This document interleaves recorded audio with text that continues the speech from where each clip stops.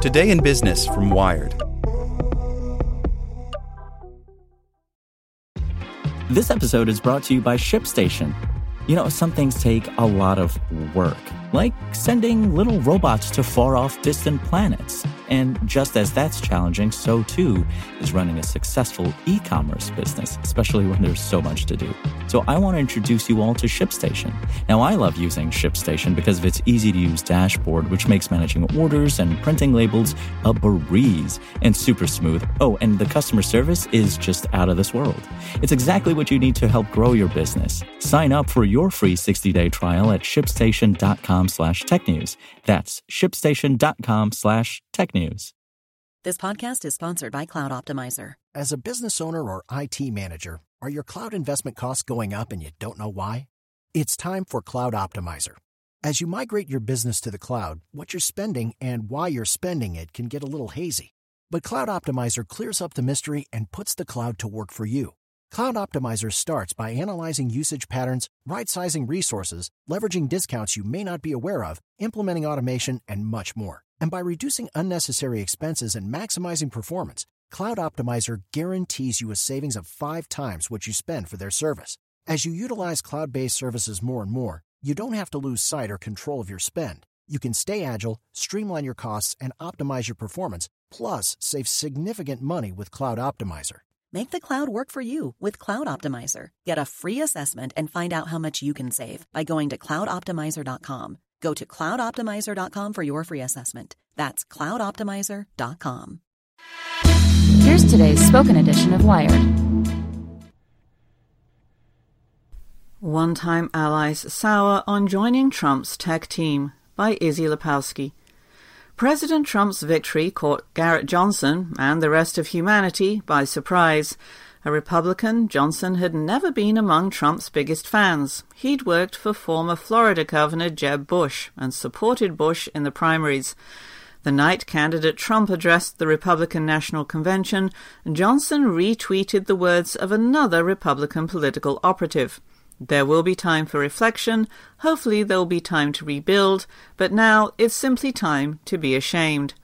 After the election, though, Johnson believed he had a responsibility. As co-founder of the advocacy group Lincoln Network, Johnson and partners Aaron Ginn and Chris Abrams had spent years cultivating a network of politically conservative tech talent. Now, those people wanted to know how they could best serve the new administration.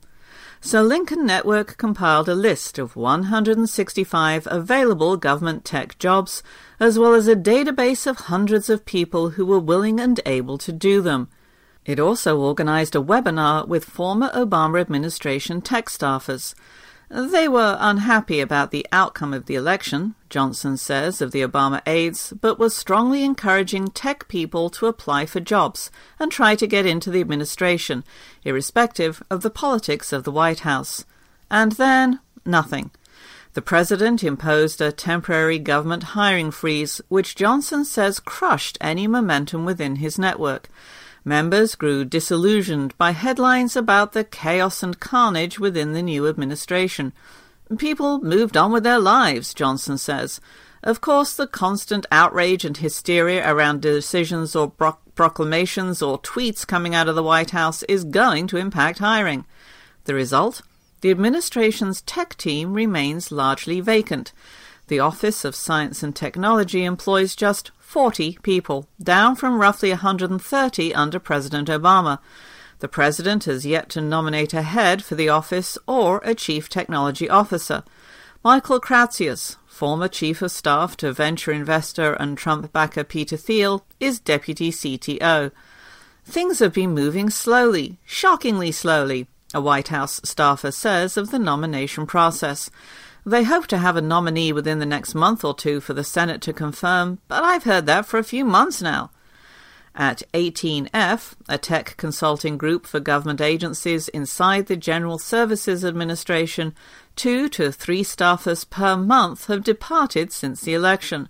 Before the election, the department was adding roughly 2 employees a month, peaking at a little more than 200 employees overall. The swing there is about 5 employees per month, which after a few months you notice real quickly one former 18F engineer says. The Obama administration won rare bipartisan praise for bringing more technologists into government. It created the U.S. Digital Service to help improve delivery of government services. The agency helped save the troubled healthcare.gov website and digitized services such as veterans' health records and the immigration review process. Now, some fear such gains will be erased. Trump's senior advisor and son-in-law, Jared Kushner, has promised to continue Obama's legacy of modernizing government with technology.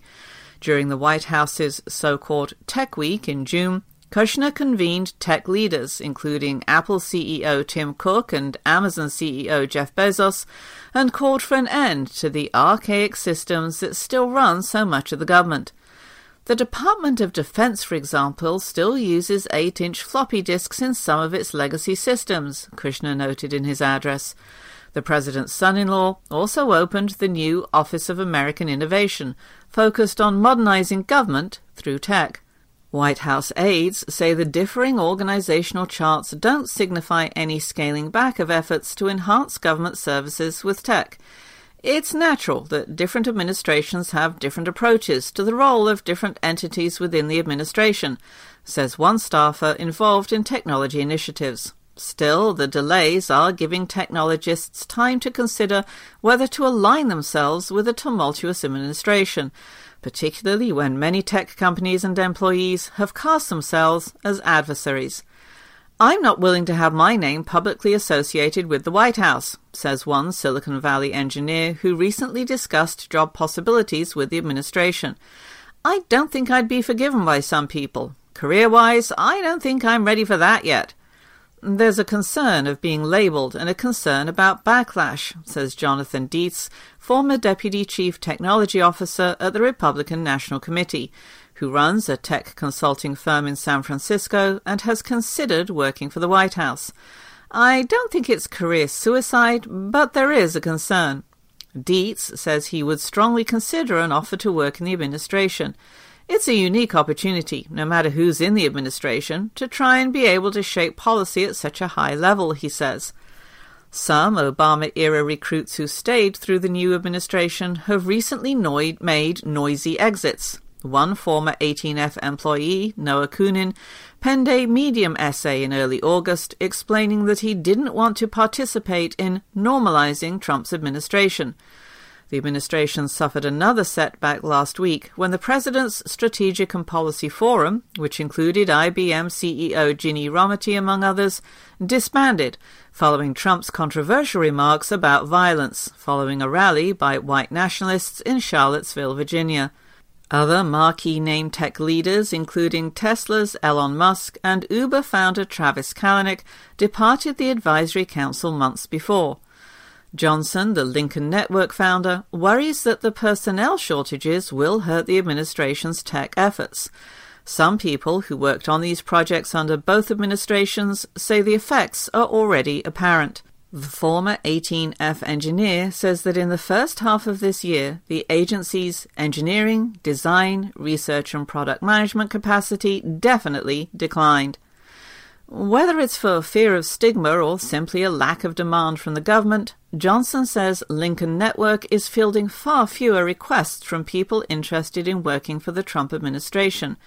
Now, he and co-founder Jin are launching a new consulting group called Lincoln Deployed, which will recruit politically conservative technologists to work on projects for political nonprofits and local campaigns. We think the deployed model is important regardless, Johnson says, but especially in the event technologists no longer see USDS and 18F as compelling options. It's time for today's Lucky Land horoscope with Victoria Cash. Life's gotten mundane, so shake up the daily routine and be adventurous with a trip to Lucky Land. You know what they say, your chance to win starts with a spin. So go to LuckyLandSlots.com to play over 100 social casino-style games for free for your chance to redeem some serious prizes. Get lucky today at LuckyLandSlots.com. Available to players in the U.S., excluding Washington and Michigan. No purchase necessary. VGW Group. Void where prohibited by law. 18+. Terms and conditions apply.